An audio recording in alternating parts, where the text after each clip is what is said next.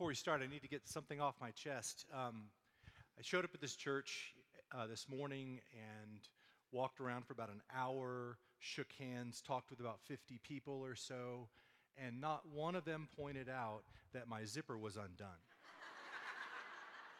No, don't look now. You lost that chance. And I just want to say, we're better than that. If we want Jonathan's prayer to come true, then let's stick together. If you see something, say something, please. Okay.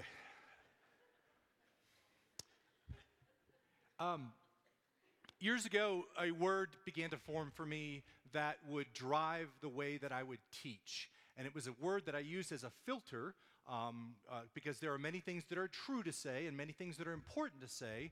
But I really began to sit around this question of, but what's most helpful to say? What would really help someone?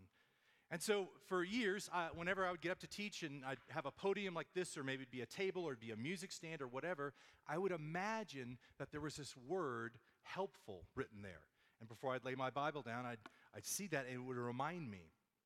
And I feel like the job of our teaching team here at Pulpit Rock is to give you glimpses of the kingdom of God, to show you not only the way that it will be, but the way that it could be, and to begin to unlock your kingdom imagination for how you're going to journey with Jesus.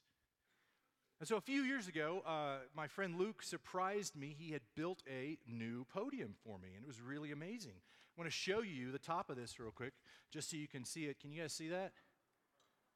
It says Lepria. No, it's just weird. We'll put it up here on the screen so you can see it. It says helpful. And that word may not mean a lot to you. That may be a weak word or whatever word for you. But for me, it's so powerful. And I love the fact that every time I stand here, I see that it's a reminder, hey, is this story going to help? Is this truth going to help? How will this help someone journey with Christ? And so it kind of, this thought began to lead our leadership to these questions. This question, really, if we could imprint on our congregation the most helpful truths about loving God and loving others, what would those be? How would you answer that? Think about that for a minute. If you were answering this for your family or a group of people that you were leading and you were like, well, gosh, there's so many things I could teach my kids or so many people I could teach in this class, but what would be the most helpful ones? And we want to do this in all of our environments, from large groups like this to small groups to students and kids and adults. And where this question led us, it led us to these 7 different truths that we found were most helpful in people's journey. 7 truths that we wanted to come back to time and time again. And we would look at how we would put together teaching calendars and such and go, okay, we haven't talked about this for a while. Where does this weave in? Now, normally these 7 things kind of just undergird what we do. They're not really out there like in 7 statements or anything. However, if you've taken our second table or you do that, that's actually going to be walking through those and get you comfortable with that. But this is the time of year at Pulpit Rock in January where we do something. Do you guys hear a T-Rex? Okay. Is it? I just hear this boom. Okay. That wasn't helpful. This is the time of year at Pulpit Rock where we do something. We do a yearly membership affirmation. We don't do kind of the country club model of you sign a card and then you're in for life. We every year start fresh and say, let's renew our commitment to one another. Let's renew our vows to each other in this place and how we're going to travel for this next 12 months together, and then we'll do it again in January. And so we thought it would be a great idea to kind of review these 7 things out loud and over the next few weeks. And as we're moving towards that time of giving you a chance to pray about your affirmation here in a few weeks, that this would help undergird that. And these truths we find all throughout Scripture, but something we thought would be fun to do this year is to find them all in one place. And so we're going to find them all in the book of Hebrews. And so over the next 7 weeks, we're going to be in the book of Hebrews trying to unpack some of the things that we think are most helpful for people's journey with Christ. Okay? So if you'll turn to Hebrews with me, that's going to be a letter you're going to find in the New Testament, and we're going to be in chapter 1. And while you're turning there, let me give you an overview of what these 7 are. It's me. That's awesome. So, If you think about this horizon, this sun and a horizon, above the horizon is this relationship with God, below is our relationship with people. Above the horizon, we feel that knowing your identity in Christ is very helpful, that learning how to follow Jesus in sustainable ways for a lifetime is helpful, learning how to listen and respond to God is important. And as we think about the relationships we have with other people, relating to our neighbors is really important to us. Living in community with one another is really helpful. And then there's one that if you've been around, we've changed this word recently because we realized it wasn't as clear, but realizing that we have been sent by God into this world to share his gospel. That's something that's important to us. But at the center of all of this is a word, and it's the word we're going to tackle today, and we think it's the most helpful truth, and that is the word gospel. And so I want to take a minute out of Hebrews 1 to kind of unpack what we mean at Pulpit Rock when we talk about the gospel and why it is so helpful for us, okay? Now, if you have turned to Hebrews, one of the things you'll realize, it's a letter. I like to think of Hebrews as the New Testament sequel to the book of Exodus in the Old Testament. It's kind of got a similar path to it. Both of those have people who were held captive by some things, and yet they've now stepped down into freedom, but they're facing some pressures and some situations that make them want to go back to their old way of living. That's what we saw in Exodus. It's what we see here in Hebrews. These people were in a very constraining religious culture, and then Jesus comes along and says, I want to give you life and freedom, and they start following him.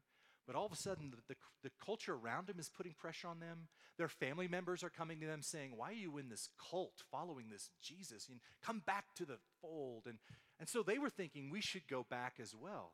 And the whole book of Hebrews is really written to encourage people, don't go back. And the argument he uses for not going back is a three-word argument. It's very simple. It's that Jesus is better. What Jesus is doing to us and through us is better than anything you had under your old way of life. So there's really nothing to go back to. Keep going with Jesus. And so let's pick up this story in Hebrews chapter 1. We don't know who the author of this letter is, but we know one thing, that this author is focused, laser focused on Jesus Christ. And here he begins in chapter 1, verse 1. In many ways and by many means, God spoke in ancient times to our ancestors in the prophets. But at the end of these days, he spoke to us in a Son. That Son is Jesus. If you think for a minute about your favorite things you've ever read that God had said, maybe it's an amazing story. Maybe it's beautiful poetry that you find in Psalms. Maybe it's the Ten Commandments. Maybe it's the fact that he just spoke a word and the universe came into existence. God has said some amazing things. And yet the best thing he ever said was Jesus. Why is that? We keep reading. Because God appointed this Son to be heir of all things through him. In addition, he created the worlds. He's the shining reflection of God's own glory, the precise expression of his own very being. He sustains all things through his powerful word. Jesus is not just a word God spoke. He's the precise expression of God's very own being. It's so fun to be in a church like this for a long time and see babies grow up and see them get older and begin to look more and more like people, their family. And I loved at Advent this year, we had David and Hope Onfeld were up reading, and their parents are sitting on the second row, just about as proud as they could be, like ticks are about to pop, and they're so excited to watch them. And I was looking at David and Hope while they were reading, and I thought, good night. They looked so much like Aaron and Deb. They look like mini-me's of their parents. Jesus is not a mini-me of God. He is the precise expression of God's own very being. This means he doesn't just look like God. See, this phrase, precise expression, refers to the process of engraving an image onto a coin. You take a coin like this, and it would be heated up. It's just a piece of metal with heat. And we take a stamp, and we carve out the image. In this case, the headshot of George Washington. And then when it's hot enough, we would stamp that and pull it away. And now this coin bears the exact precise expression of the stamp. If all of you pulled out a quarter and looked at this, you would see the exact same thing because it's the precise expression. Jesus is not just really like God. He bears the exact stamp of the Father. Now, what this means is this: Jesus is God's final word. If you've ever wondered, what would God think about this? What would God feel about this? What would God do about this? You don't have to wonder. You can look and see Jesus. You see God's heart, his thoughts, his nature. In Jesus, we see what makes God smile and what angers him. We see what he thinks is beautiful and what he thinks is ugly. And this is why at Pulpit Rock, especially over the last few years, we've been trying to orient more and more of our time towards focusing on the person and the work and the stories of Jesus Christ, his miracles, his tales of the kingdom, because we realize we see Jesus, we get God. So here's the question then. If God has been speaking all these things and been saying all these things, well, what was it he needed to say more? What else did he have to say? Why would he send Jesus to say what was left? Well, I'd like to suggest that Jesus didn't show up just to say something, but to save something. Look at verse 3. Jesus accomplished the cleansing needed for sins and sat down at the right of the Majesty Supreme. He accomplished the cleansing needed for sins. Somehow there was a cleansing that was needed. What is that all about? Well, if you remember, Jesus often would talk about why he came. And he said this. He said, the reason I have come is so that you might have life. Life is the point. God created us for life. And yet we have, in so many ways, we've turned away from that life of God. We've turned away from that life with each other. We've even done it by turning away from the life within ourselves. And this is called sin. Anything that turns from the life that God created would be sin, the life that God intended. And so God had set up a system to deal with our sin. If you remember this, we talked about this a few weeks ago in our Advent thing, that we would have these rituals that would cleanse us temporarily. And a priest would take an animal, just an unwilling participant, just but this innocent little animal, and he would sacrifice it once a year, and it was to represent that life mattered. And when you would sit there and maybe your kid would be with you and they'd be looking up and seeing life pour out of this thing, it was a sobering moment. Sin's a big deal, and life is a big deal too. But the problem was this was only a temporary thing. Guess what the priest had to do the next year? And the next year, and the next year. It never solved the problem. And one of the things we realize about God is God never wanted a system. He wanted life.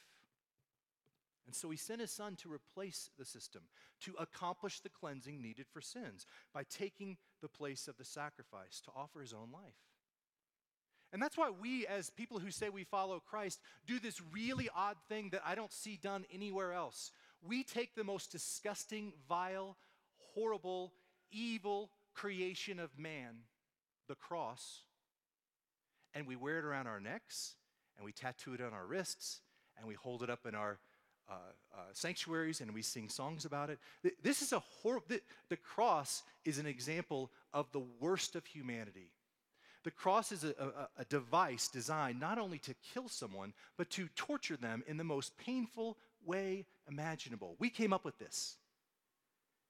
And Jesus says, I'm going to willingly go to that ugly thing, and I'm going to redeem it. And this is why we sing songs about the cross, and this is why we sing songs about what Jesus did, and this is why we celebrate the cross. Because God took something really ugly and horrible and said, that's not holy. I'm going to make it holy. And that's the gospel. God created us for life. We turned away from that life. Jesus sacrificed himself to offer us life. And we believe in him and we believe in this, and then we have life. So that's the gospel, right? But I'm wondering if that's all there is to it. This Christmas season, I was listening to the radio, and this song came on. It had this line, and the line was, I'm not going to sing it for you, so I'm just going to say it, but the line was, the reason for the manger was the cross. And I thought, that's a pretty good line for me to hear. I need to be reminded that Christmas is not just about a little baby, but that Jesus came for a bigger purpose. That's a great line. But as I listened to that song and that line, I felt like something was missing. It kind of felt like a gospel that began in Genesis 3, where we first turned away from God, and kind of ends at this cross where we can find faith and be restored to God. And I'm wondering if there's something we're missing. And then we come back to Hebrews, and I think Hebrews tells us that the gospel is actually bigger than we thought. Look at verse 4. See how much greater he is than the angels, Jesus is. The name he was granted is finer than theirs. To which angel did God ever say, today you are my son, today I am your father, I became your father? Or to which angel did God ever say, I will be his father, he will be my son? Again, when God brings the firstborn son into the world, he says, let all God's angels worship him. In relation to the angels, this is what it says. God makes his angels spirits and his servants flames of fire. Feels like a little bit of a left turn, right? Why are we talking about angels? What did I miss? Well, people back then revered angels. They saw angels as these flames of fire. They recounted stories of times in history where an angel had shown up and the angel brought a message from God, and you listened to that and you were awed by that. In fact, so many times people would fall down and worship these angels, and the angels would go, no, get up, don't worship me. I'm just the messenger. And so they valued, even back then they had this high value of angels, and yet he's saying, even though angels are these spirits, these flames of fire, guess what? They turn around and they worship Jesus. Jesus must be better, and his message must be better. Why is he better? And here it comes in the next sentence, verse 8. In relation to the Son, however, it says, your throne, O God, is forever and ever. The scepter of uprightness is the scepter of your kingdom. Now, the author in Hebrews is going to do something throughout this book that we see happen in a lot of New Testament letters. And what they do is they take some passage from the Old Testament that referred to one thing, and they said, hey, guess what? All along, that was really talking about Jesus, but we didn't know it yet. And he does that here. Here, these words, your throne, O God, forever and ever, this is actually Psalm 45. And it was written about King David. But here what he's saying is, no, actually, this is really about King Jesus. That Jesus is the one who sits on a throne forever and ever. And Jesus is the one that has a kingdom he's over. And if you think about it, if you've ever read a gospel or looked at Matthew, Mark, Luke, John, you can't go one page without stumbling on somebody talking about the kingdom. And it's usually Jesus. My kingdom is not of this world. My kingdom is among you. I must tell the good news of the kingdom. He would tell stories about, okay, imagine the kingdom of God is like this big part, and he just talked about the kingdom all the time. What is this kingdom like? Verse 9. You love justice and you hated lawlessness. Therefore, God, your God, anointed you with the oil of gladness as superior to your comrades. This kingdom that Jesus is sitting over is a kingdom of justice. It's a kingdom where lawlessness doesn't work. It's where everyone has enough. It's where no one is left out. It's where all are welcome. It's where access and equity are everybody's. It's life as God intended. You see, the cross was just the first step in his master plan to create a world where evil at last has no place. The reason for the manger is not the cross. The reason for the manger is the kingdom. It's bigger than this. This is what he was working towards, and he had to come to the cross to deal with that issue of evil and sin so that he could build this thing. So question, where is it? I don't know if you've read CNN lately or if you've looked online or if you've looked around or if you've even looked at yourself. I see a lot of lawlessness. I don't see this kingdom. If he's really a king, maybe he fell asleep. But we keep reading.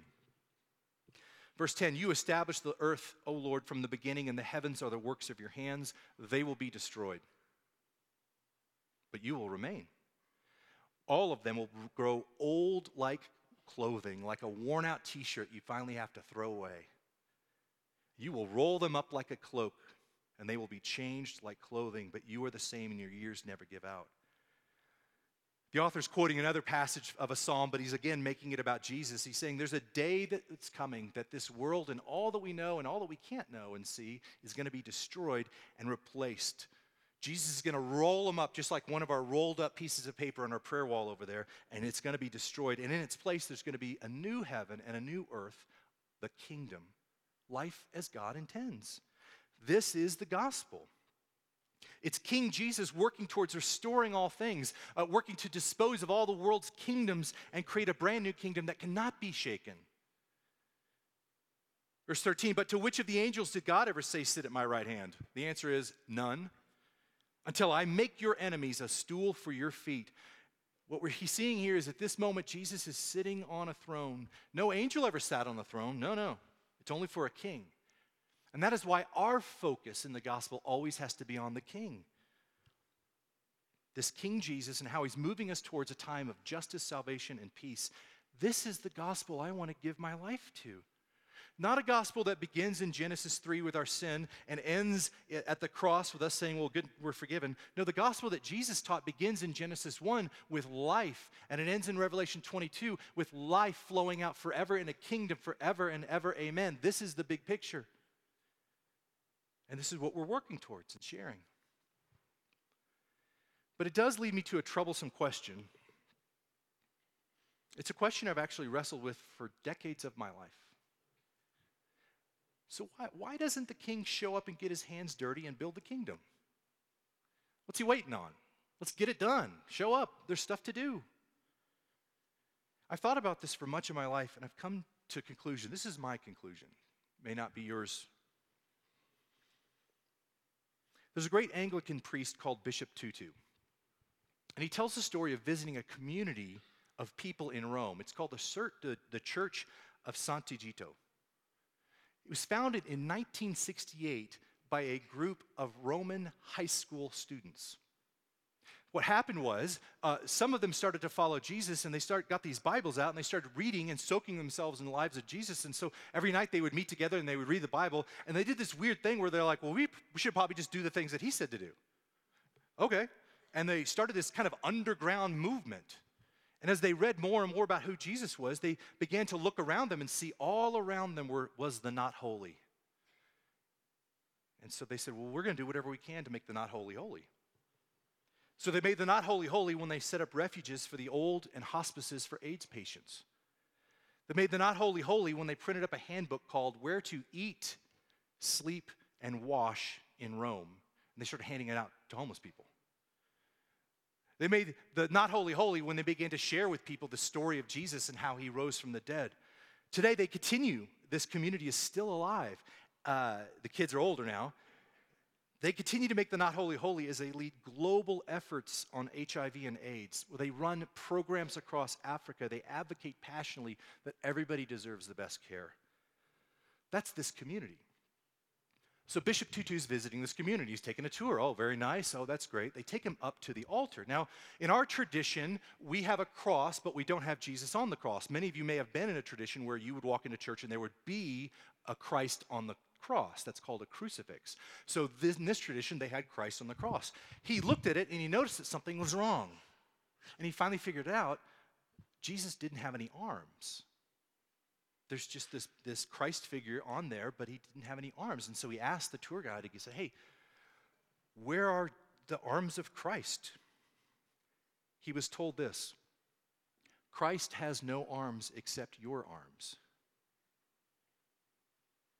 That's so slammed, it's so slammed Bishop Tutu that he went down and he goes, what does this mean? And he wrote this. He said, God looks down at God's world, and I think there are moments when God cries. When God sees how we, his children, treat one another. And maybe he says, whatever got into my head to create this lot? And then maybe God looks down and sees the community of Sant'Agito, and God smiles and says, well, they make it worthwhile. And he said this: God, the omnipotent one, depends on us, fragile and vulnerable creatures, to accomplish his will and to bring justice and healing and wholeness. God relies on us to help make the world all that God has dreamed of it being. This is my conclusion in life, that we are the hands of Christ in this world. He is going to restore one day, I believe that, but we restore with him today. And we both hope for this future, but we also act in the now. And we look to wherever it is not holy, and we say, what does love require to make this holy? And I do believe that one day he will fix it all, and until then, we fix what he calls us to. We're not going to fix everything. Well, then what are we supposed to do? We do the most that any of us can do, which is more than nothing and less than everything. And so what this means is that when we talk about the gospel here at Pulpit Rock, we believe that it's bigger than we dreamed, that Jesus did not just come to deal with my sin, but he came to deal with everything. He came to address all the evil and all the wrong and fix it up back towards life that he intended. And this is the gospel we are sent to share and show. We share the gospel when we proclaim the kingdom, when we tell the story of our journey with Jesus, when we talk about the resurrection we believe in, when we say, hey, this is my understanding, and here's what's going on. We teach people about forgiveness. We share it, but we also show the gospel when we demonstrate it, when we care for others, when we stand for those who cannot, when we are generous, when we welcome, when we make the not holy holy. You know, there's something, I'm just playing with this. I'm going to throw this out to you. Our team's talking about this a little bit. Traditionally, churches have measured how successful they were as a church by the 3 B's. Do you guys know these? Budgets, baptisms, butts. I'm sorry, this started back, 2,000 years ago. I wasn't going to come up with this. But a church would say, hey, if the line on our graph of our budget is increasing, and if we have more and more people being baptized, and we have more and more butts in the seats, then we're being a successful church. That's great. But that feels to me like such a small gospel. What if we started measuring how well a church was by the decrease, by the less? What if the line was going down? What if there was less homelessness, less divorce, and less poverty because of a church? What if there were less lies meant to defame, and less chains, and less burdens, and less racial divide because of a church? What if the numbers of people in pain and suffering and disconnect and loneliness and teen suicides and lack of access to health care was going down? What if the number of people who don't know about Jesus and the life he offers, what if that went down? These are harder to measure. But boy, that's the gospel I want to be about. And it's a gospel that begins and ends with King Jesus. So at Pulpit Rock, we think the gospel is a pretty helpful truth, and we put it right in the center of our diagram because it orients us towards this bigger story called the kingdom, life as God intends. As leaders here, we commit to you that when we talk about the gospel, we want to talk about the whole gospel to you. But today, let me give you a question to ask Jesus Christ. This is a personal question for you to ask him and to answer with him. Jesus, what are you calling me to do with the gospel today?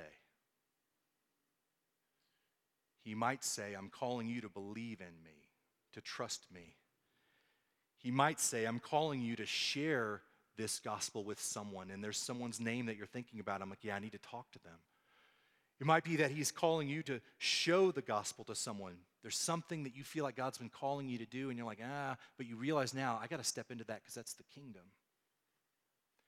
And in a moment, we're going to take our communion together, and I want you to know that you have freedom during that time. If you want to go over to our prayer wall, maybe there's a prayer you want to write, maybe there's someone's name you want to write, maybe there's a candle you want to light as a representation of a prayer that you have.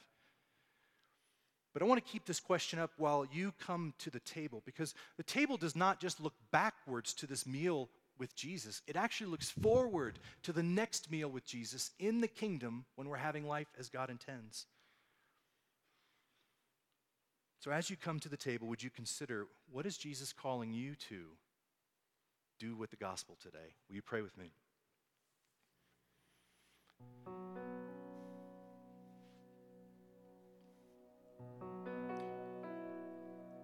Jesus, we are grateful that you saw the not holy and decided to do something about it. You took the not holy of the evil destructiveness of a cross and you made it holy through your sacrifice. You took the not holy of our lives and you offered us a way to be holy through faith in you. And you continue to use us as your hands in this world. So we yield to all of these, Lord, and we ask you to speak to us.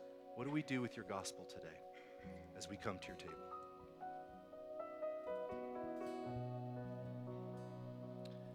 I want to invite us all to stand and take just a moment and look at the screen. and really think about that question.